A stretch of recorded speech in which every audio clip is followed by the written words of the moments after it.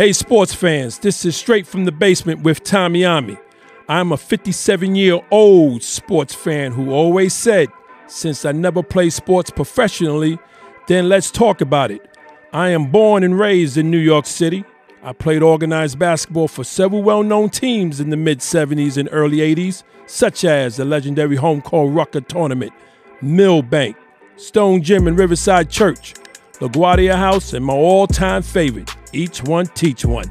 Having sports in my life at an early age always kept me out of trouble. If I wasn't playing basketball, I was either playing football or baseball. Hey sports fans, this is Straight from the Basement with Ommy, where my opinions, views, and facts will cover the hottest, the latest, and the past sports events. Welcome once again. I want to thank everyone who has liked and subscribed to my podcast so far. I appreciate you guys so much. If this is your first time viewing my podcast, please do the same. Before I get into today's topic, I always like to read some responses from my last show. The last show was Chasing of a Chip. I had 3 questions, but the first question was not related to Chasing of the Chip.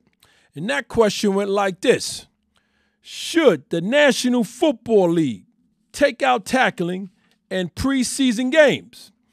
I selected one response, and that response came from Big Tuck from New York City, New York, and he says, injuries that occur in meaningless games and can be disheartening as well as devastating to projected success of the team. However, I would not look to eliminate tackling in preseason, and here's why. Preseason is the time when players drafted in the later rounds make their marks and potentially make the team. What I might do is not play any of the frontline players, veteran players, and possible all first-round picks. Wow. We all know injuries are part of the game and can occur at any time. There's no way to evaluate players you might want to keep watching them play flag football. You must get close to real time, gain speed and conditions, and see who's who. Also, the NFL has already chopped down the games from 4 to 3 to help address some of these injury concerns. But no, keep tackling and hope for the best. Remember, to make an omelet, you must first break an egg. So true, Big Tuck, so true. Now, my second and third questions is from Chasing of the Chip. And those questions went like this: do you think chasing the chip hurts the sport? That was the first question. Second question, do you think the reputation stays the same or decreases when an athlete chases? I selected 2 responses. First response came from Hunt from Harlem, New York, and he says, my opinion on chasing hurts the sport to a certain degree. If a superstar player bandwagons from team to team looking for the championship, like a Kevin Durant, like Charles Barkley or LeBron, etc. Yes, it can hurt the league. The league, from a business standpoint, is always looking for competitive balance. So the commissioner is going to have a meeting on this same topic at the next CBA collective bargaining agreement next summer. That's well documented all throughout the news. Where players need to live up to their contracts. Does it hurt the sport? I think so, if it continues, yet everyone has their opinion. His second response was, I think the reputation decreased if he's chasing because he signs a contract and he wants out. Stick to your team. Own up to your contract. That's just my opinion. Don't break your contract. Not saying LeBron or Barkley had, yet Durant tried, and his reputation is tarnished. Thank you so much, Hunt, from Harlem, New York. The second response came from a Big Brawley from the Boogie Down Bronx, and he says, the quest for a championship makes athletes play with more passion, knowing that their careers are going to be defined in those moments and plays we never forget. So true, Brawley. I hear you. But the second response, he says, Your reputation can come in question if you join a team that already has a lot of talent, or you hang around too long from team to team just for a ring. But if you've been a quality player over the years and nothing's wrong in going to the right team towards the end of your career to win a chip. I hear you, Broly. I hear you. So, I want to get into today's topic. I want to thank y'all for your responses. Today's topic is the WNBA Finals 2022. Yes, it's here. And it starts on 9/11. Yes, we ain't even thinking about that, though. You guys know what I'm talking about. We're basketball lovers. We basketball lovers. The stage is set. The last two teams out of the 12. We got the Las Vegas Aces against the Connecticut Suns. Listen, I don't know about y'all. If y'all ain't been watching, listen, this is going to be a goodie. That's no doubt. Now, reaching the WNBA Finals consists of the following. Number one, you got training camp. Of course, I mean, like any other team sport, like any sport in general, there's training camp. Number two, you got 36 regular season teams, 36 regular season games. 3, you got the first round, best of 3. 4 semifinals was the best of 5. And here we are with the WNBA Finals, the best of 5.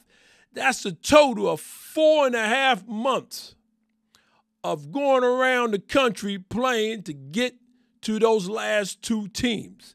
Now, by the time Game 1 starts, which is tomorrow, NBA commissioners on down to us, the fans, we are all praying that each lady is healthy enough to play at their highest level of basketball, because we all both know these 2 teams is going to give us a goodie. We don't want nobody hurt when it comes to the finals. And that's in all sports. That's in all sports. So, we have the Vegas against the Suns going for the WNBA championship, Now, the Aces, I just checked, and we all know, they favored, okay? They favored. But me personally, I don't know about that. Listen, the Connecticut Suns, look what they just did.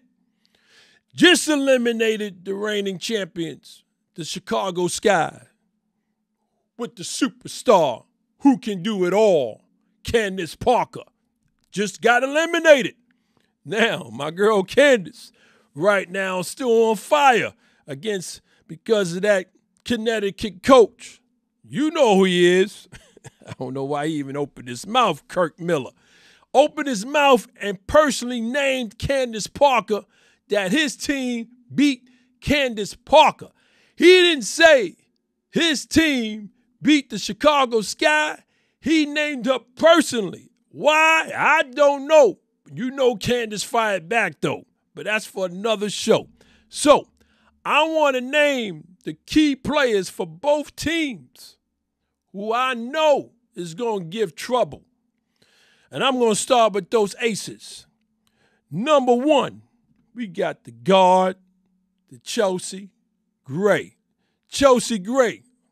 Listen, I got nothing to say. She's gonna do what she does best. We also got guard Kelsey Plum. Likewise, also center Kai Strokes. I'm hoping I'm pronouncing her name right. We got the forward. Oh man, I'm digging her game real well. That's Aja Wilson, Miss Wilson. We got guard Jackie Young. Listen, it's going to be a goodie. It's going to be a goodie. So, on the Connecticut side, we got guard forward D. Johnny Carrington. Oh, she gonna give issues she's gonna give them issues. Also, we got forward D. Wanda Bonner. A real problem. Listen, I've been checking her. Oh, I love her game. We also got guard Nia Claudin, along with guard Bria Hartley and guard Natasha Heidemann. We got a lot of guards. Listen, maybe that's the reason why Vegas is favored. Maybe they thinking about the size. I don't know. But what I do know, Connecticut gonna give them trouble. Connecticut is gonna give them trouble. It's gonna be a goodie. And I got one question for this show. And that question is, who will be the 2022 WNBA champions? Please put your comments in my comment section so I can read a few next week, next show. I want to say good luck to both teams. Tomorrow, 9/11 starts. Game 1, it's going to be a goodie. So, I'd like to thank everyone who has liked and subscribed to my podcast. I appreciate y'all so much. And I also appreciate y'all hanging out in my basement with me. As I always say, sports is what keeps this world from going insane, either in a pandemic or no pandemic.